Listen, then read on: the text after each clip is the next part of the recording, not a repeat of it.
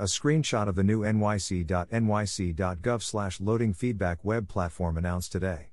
NYC. Will use public feedback to identify potential locations for new dedicated loading zones. New York City Department of Transportation, NYC. Commissioner Adonis Rodriguez today announced a new web platform where New Yorkers can report problem areas where double parking and blocked bike and bus lanes commonly occur due to vehicle loading and unloading. Public feedback gathered via the platform will help NYC. Identify potential locations to site dedicated loading zones. Double parking and blocked bike and bus lanes create safety hazards for all road users and contribute to traffic congestion. We want New Yorkers to help us pin down double parking and blocked bus and bike lanes across our city, said NYC. Commissioner Adonis Rodriguez.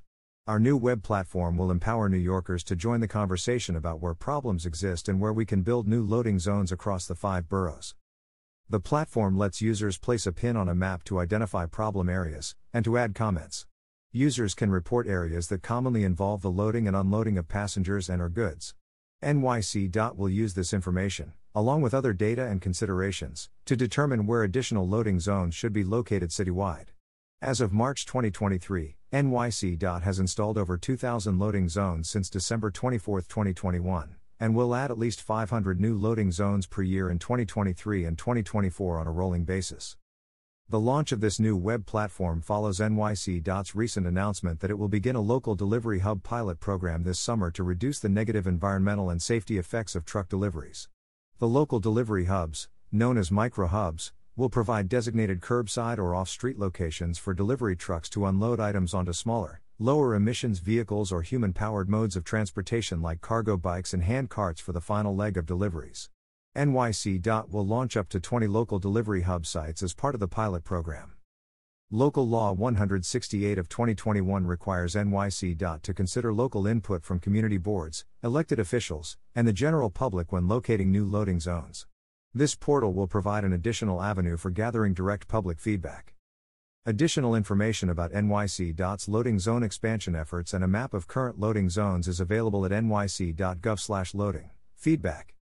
Double parking and blocked bike and bus lanes slow our city down and create hazards for our pedestrians and bikers, but strategically using real-time consumer feedback and data, we can create better efficiencies around loading zones and improve safety, said Brooklyn Borough President Antonio Reynoso. Thank you to NYC. Commissioner Rodriguez for this tool that will equip everyday New Yorkers with the ability to report what they're seeing, improve safety and congestion, and keep things moving along. This new web platform is a great way to get individual residents involved in addressing double parking and blocked bike and bus lanes in their neighborhoods, said Queens Borough President Donovan Richards Jr. Our streets should be safe for all who use them, and this platform is one way to help make that goal a reality.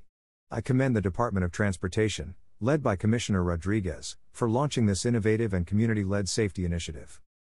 Double parking is a chronic issue throughout our city, and is one of the largest quality of life issues facing my district every day. It is not only illegal to double park your car, but it puts others in danger when neighbors are unable to cross traffic safely, congestion is added to our streets, crossways and bike lanes are blocked, and emergency vehicles cannot respond in time, said Council Member Amanda Farias. Thank you to the NYC. For creating this vital form of community engagement, and I am looking forward to reporting some of my own input at the NYC.'s newest web platform.